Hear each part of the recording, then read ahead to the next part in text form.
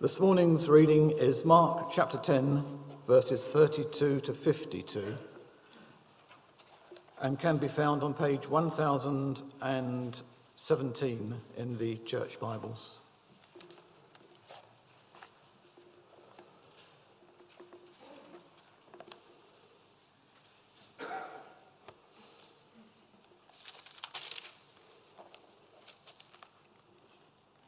Jesus again predicts his death.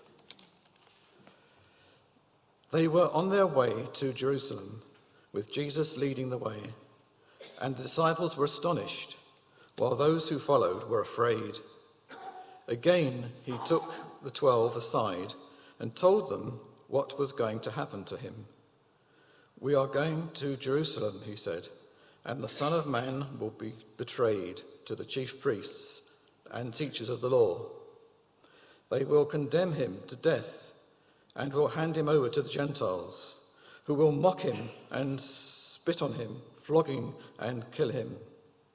3 days later, he will rise." The request of James and John. Then James and John, the son of Zebedee, came to him. "Teacher," they said, "we want you to do for us whatever we ask." "What do you want me to do for you?" he asked. They replied, "Let one of us sit on your right and the other on your left in your glory." "You don't know what you are asking," Jesus said. "Can you drink the cup I drink or be baptized with the baptism I am baptized with?" "We can," they answered. Jesus said to them, "You will drink the cup I drink and be baptized with the baptism I am baptized with. But to sit at my right or left is not for me to grant. These places belong to those for whom they have been prepared." When the 10 heard about this, they became indignant with James and John. Jesus called them together and said, "You know that those who are regarded as rulers of the Gentiles lord it over them, and their high officials exercise authority over them. Not so with you. Instead, whoever wants to become great among you must be your servant, and whoever wants to be first must be slave of all. For even the Son of Man did not come to be served, but to serve, and to give him his life as a ransom for many." Blind Bartimaeus receives his sight. Then they came to Jericho. As Jesus and his disciples, together with a large crowd, were leaving the city, a blind man, Bartimaeus, that is, son of Timaeus, was sitting at the roadside begging. When he heard that it was Jesus of Nazareth, and he began to shout, "Jesus, Son of David, have mercy on me." Many rebuked him and told him to be quiet, but he shouted all the more, "Son of David, have mercy on me." Jesus stopped and said, "Call him." So they called to the blind man, "Cheer up, on your feet, he's calling you."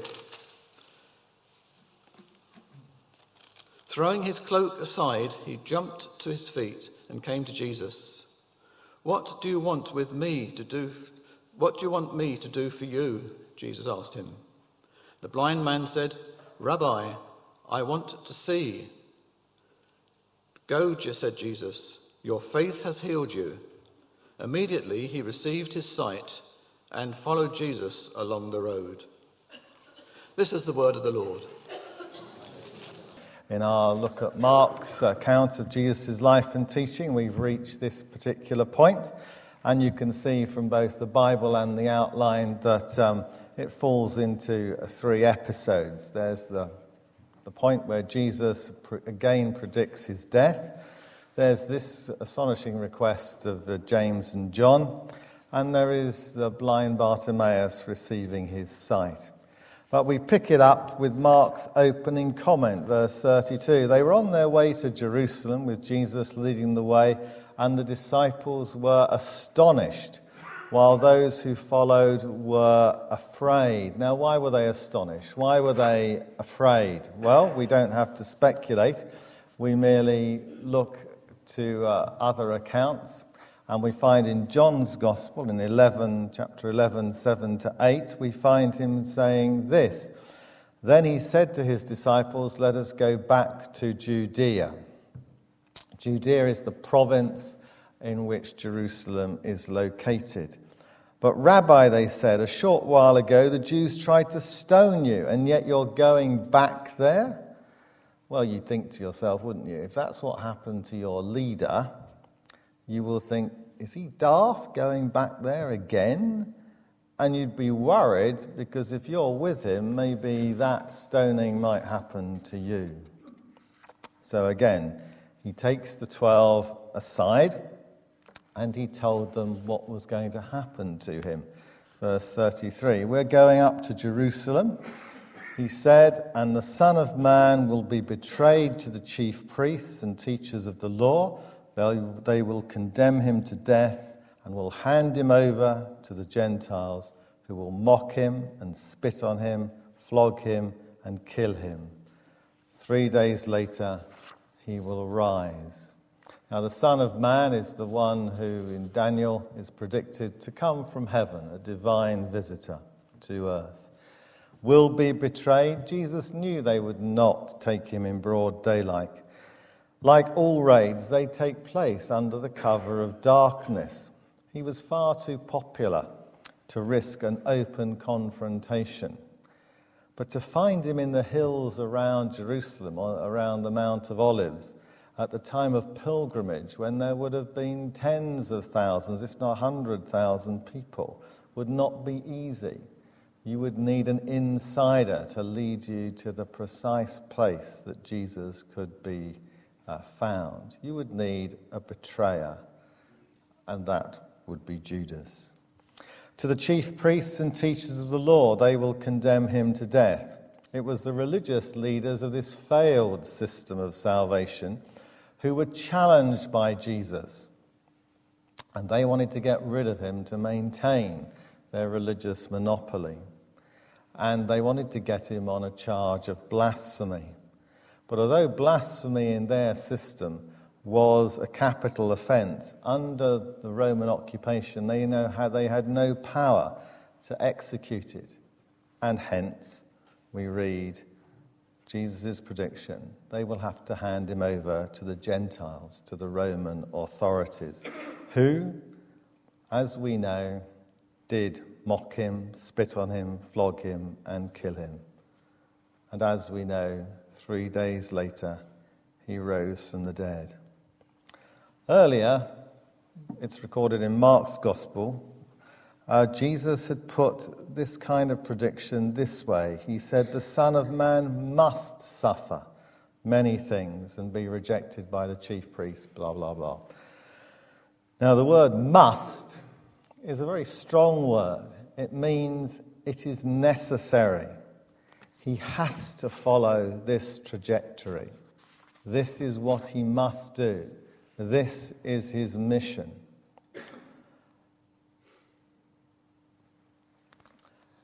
Whenever I see the bridge over the River Kwai kind of advertised on telly, it reminds me of a book I read in my late teens. It was Ernest Gordon's Miracle on the River Kwai. In it, the Scottish soldiers, forced by their Japanese captors to labour on a jungle railroad, had degenerated into barbarous behaviour amongst themselves. But one afternoon, something happened. A shovel was missing.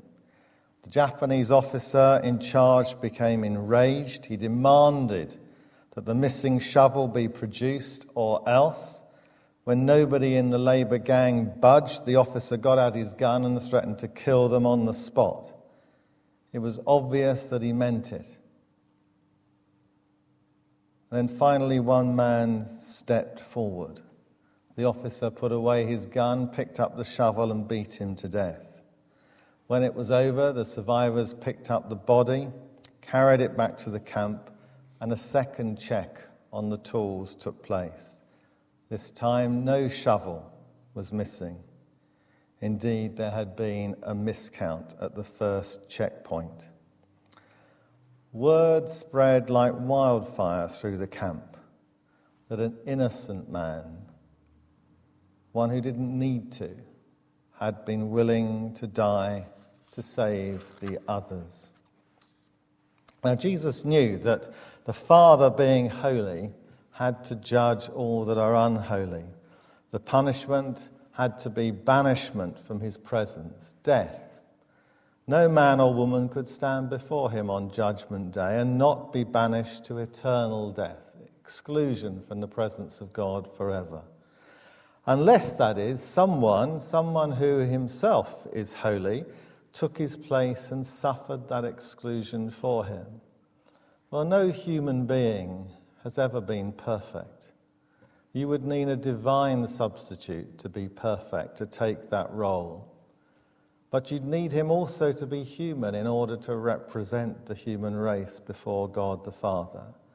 And hence we have God's solution to this. The Son voluntarily comes from heaven, the second person of the Trinity, who came to earth. Being divine, he was able to be perfect. Being human, he could represent us. And he did so. And on the cross, he would get excluded from the presence of God. And he died there so that you and I might never be excluded. Now, that incident on the River Kwai had a profound effect. The men began to treat each other like brothers. Ernest Gordon, who himself was a prisoner of war under the Japanese, wrote, "When the victorious Allies swept in, the survivors, human skeletons, lined up in front of their captors, and instead of attacking their captors, insisted, 'No more hatred, no more killing. Now what we need is forgiveness.'" Sacrificial love has a transforming power. And so too today, the sacrifice of Christ has a transforming effect on those who appreciate it and claim the benefits of it for themselves. Forgiven themselves, they are enabled by the risen Christ to forgive others and to behave like proper human beings. And then to Jerusalem. Why? Because it was necessary that it took place there. And Jesus walks steadily towards what he knows will be pain and death. Then we have in verses 35 to 45 the request of James and John. "Let one of us sit at your right hand and the other your left in your glory." Well, given what we've just read and had explained, that is a remarkable request. Either they have totally failed to appreciate Jesus' coming trial and death, or they've realized something of the kingdom of God coming in power because they had witnessed the transfiguration of Jesus back on Mount Hermon, recorded in Mark 8, where Jesus then therefore describes their request as ignorant. He says, "You don't know what you're asking." In fact, they're doubly ignorant. Firstly, they have misunderstood what being close to Jesus involved. Otherwise, they might never have made this request. It was the two crucified criminals that were with Jesus at his greatest victory. And it's to this suffering that he refers in the reference to the cup and the baptism. "Can you drink this cup I drink, or be baptized with the baptism I am baptized with?" The cup of God's wrath and the baptism into his death. Obviously, they can't share Christ's unique suffering for sins. But as Jesus agrees, suffering and sacrifice is the path that they will have to follow if they follow him, as James was later to discover, when he was the first apostle to be martyred. Well, 39, they say we can. Jesus said to them, well, you will drink the cup I drink and be baptized with the baptism I am baptized with.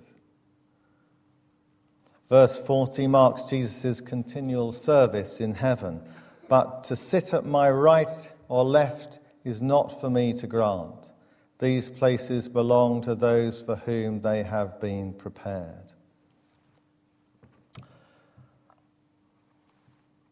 Earlier, each year, I usually spend a day with one of my oldest friends, and we go up one of our favourite Welsh mountains, really just to see if we can still do it, really.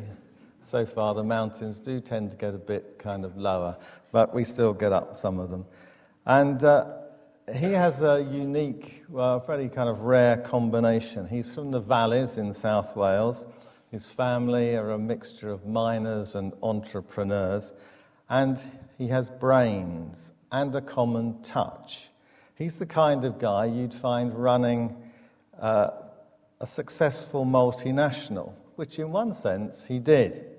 He used to be the General Secretary of the International Fellowship of Evangelical Students. Like our UCCF here, when he started, it operated in 120 countries. Now there are only 26 countries in the world in which it doesn't operate. That is better than most multinationals. And of course, the dividends for that work are eternal, and they're secure. He'd obviously given up a lot in order to be used by God in that kind of work. But he's also been tested very severely in his life. His second child never got out of the special care baby unit and died at 3 months of age. While he was in Mali, he picked up a virus which caused severe heart problems, and it nearly killed him. But his life, I would reflect and reckon that he has judged it to be worth it. I'm sure that he will be one of those who will be well rewarded in the kingdom of heaven. And the second reason why Jesus can describe them as ignorant is because they and the rest of the 12 have the wrong attitude to authority. Despite what he's just told them, they think it's all about status. You know that those who are regarded as rulers of the Gentiles lord it over them, and their high officials exercise authority over them. Not so with you. Instead, whoever wants to be great among you must be your servant, and whoever wants to be first must be slave of all. So you've got two ways of life there contrasted. There is the Gentile way, the worldly way, where leaders lord it over people, where they demand their rights and want their privileges. And there is the Christian way, the way of service, the recognition that we have responsibilities and the need to carry out our duties. When I was a curate, I went along to church one Saturday morning, and I was a little surprised to see the chairman of a multi-million-pound company and the chief surveyor of a well-known company cleaning the loos. Their spare cash could have paid somebody to do that every week. And yet they chose to be part of the rota so that when their house group had the task of cleaning the church that Saturday morning, they would go and do it. And they chose to do perhaps the dirtiest job. That was part of their Christian service. Some, perhaps lesser men, inhibited by their status thinking, would not have allowed themselves to do such a thing. Christian ministry, though, is all about service and not status. Service seekers, not status seekers, following the example of Jesus himself. And then we have Verse 45, for even the Son of Man did not come to serve, but to serve and give his life a ransom for many. That's worth unpacking. The Son of Man, the master and ruler of the universe, came, the pre-existent one from heaven, not to be served, although it was his right to be served. He did not count equality with God as something to hang on to, we read elsewhere, but to serve, to meet our needs, not our wants. Our needs are for forgiveness and the gift of eternal life and a clear conscience. And he gave his life. He died, which is the ultimate descent. A ransom for many, paying for what we could not. I read a story at the back end of last year about an American student called Rhea Shannon. Her father had so wanted her and her brothers to go to university that he had re-enlisted in the United States Army. Sadly, though, at the end of last year, he died whilst on active service in Afghanistan. The loss of her father broke her heart in more ways than one, because she was left with debts of $54,000 in loans from the bank, and her father had been her guarantor, so the banks would foreclose on that, and she'd be bankrupt, and she'd not be able to continue her study. Her story made CNN, and her story was heard by Ashlyn Haycock at Tragedy Assistance Programme for Survivors, whose own parents had both died in military service. Now, her organisation wasn't able to help, but when she heard that Shannon's loans were through J.P. Morgan Chase, Haycock reached out to the bank immediately. She says, we sent them an email with a link to the story, and they called us back within 2 hours. The debt was written off through J.P. Morgan Chase's military survivor program. It was a kind gesture, but of course, of minute cost to the bank. A much more costly sacrifice also took place at the end of last year in October in Hawija in Iraq, when a daring rescue mission took place because around 70 hostages were imprisoned by ISIS militants. But Master Sergeant Joseph Wheeler, who was 39, paid the ultimate price. He lost his life during the assault to free them. The military rescue took place because intelligence had discovered that executions were imminent, including the digging of the graves for the hostages. Jesus' sacrifice, similarly, enabled those trapped by sin, trapped by the pressure of their peer group, and trapped by the wiles of the devil, to be similarly rescued. And then finally, blind Bartimaeus receives his sight. He's pretty much down the low end of the social spectrum, because in their erroneous thinking they thought if you were in some ways handicapped, that must be either because of your sin or because of your parents' sin. But it's a wonderfully clear example. It's a kind of visual aid of conversion. Because to become a Christian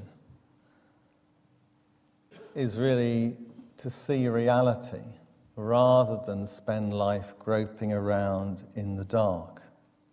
I can remember as a student a rather comic poster, as a cartoon poster, of a blind man with his stick going closer and closer towards the edge of a precipice, whilst his guide dog was pulling him in that direction. And of course, at the bottom of the precipice was a whole pile of dead dogs and dead blind men, because the way of the fool is right in his own eyes, but it is the way that leads to destruction.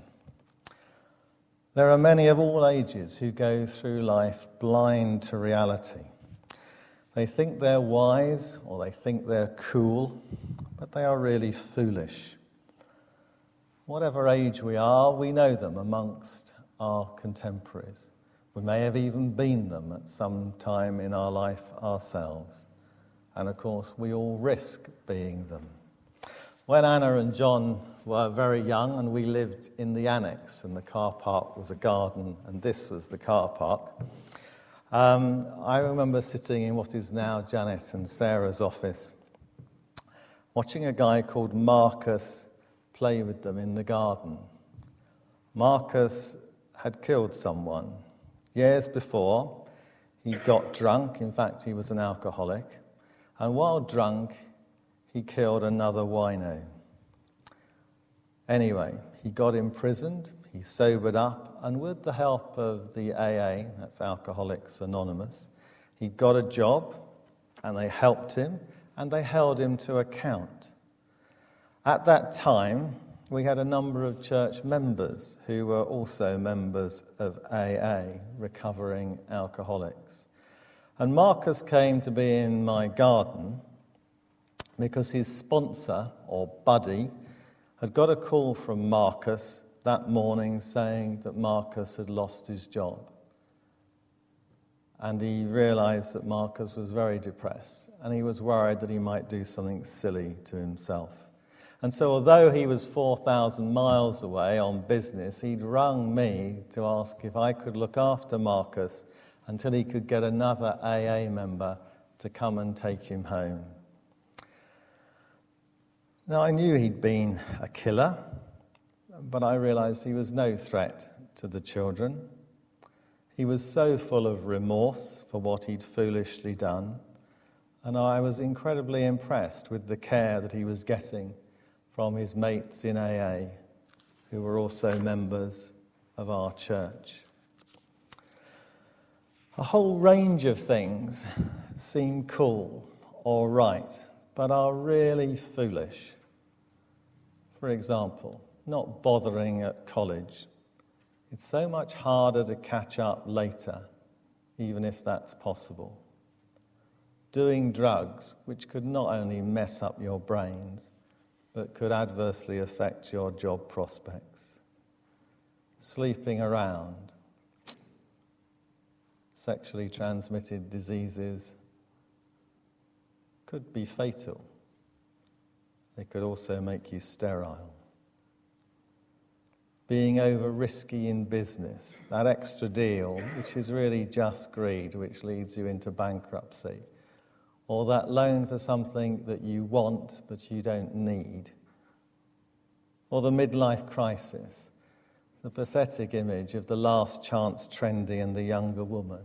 Or the woman of a certain age, usually a bit older, who when the last child has flown the nest, embarks upon some tragic flight of fancy. It's as if they are blinded to the folly of all those ways. How in need of having their eyes opened by Jesus Christ. As this episode illustrates, Bartimaeus cries out, not to anyone, but to the Son of David, the expected Messiah, who he knows can enable him to see. He persisted in the face of opposition. He wasn't put off. He knew his need. He came to Jesus. He knew Jesus could give him his sight. He begged him for it, and he was given his sight, and quite naturally then followed Jesus. If you are wandering around dangerously in the dark, then turn to Jesus. He will open your eyes to avoid the dangers of the fool. He can make you whole. He can give you life in all its fullness. So, attitude is really crucially important.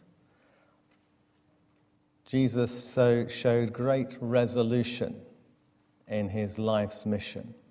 And in a secondary sense, we too should have resolve to live the Christian life. It is a race, it's a marathon. We're aiming to get to that kind of winning, finishing tape where we are awarded the victor's crown, where we are awarded a place in heaven.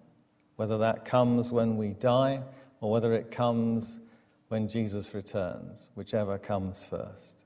That is our resolution, that is our resolve to get there. Service, other person-centered rather than putting ourselves first.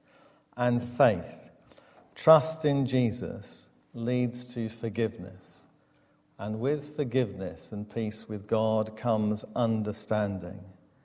By understanding God's narrative on existence, we truly see. Let's pray. Heavenly Father, we pray that we might see the benefits of Jesus' life and death for us, that we might appropriate them, and in doing so we might have the kind of resolution that he had, the kind of service he exhibited, and faith so that we can be forgiven and that we can understand. Amen.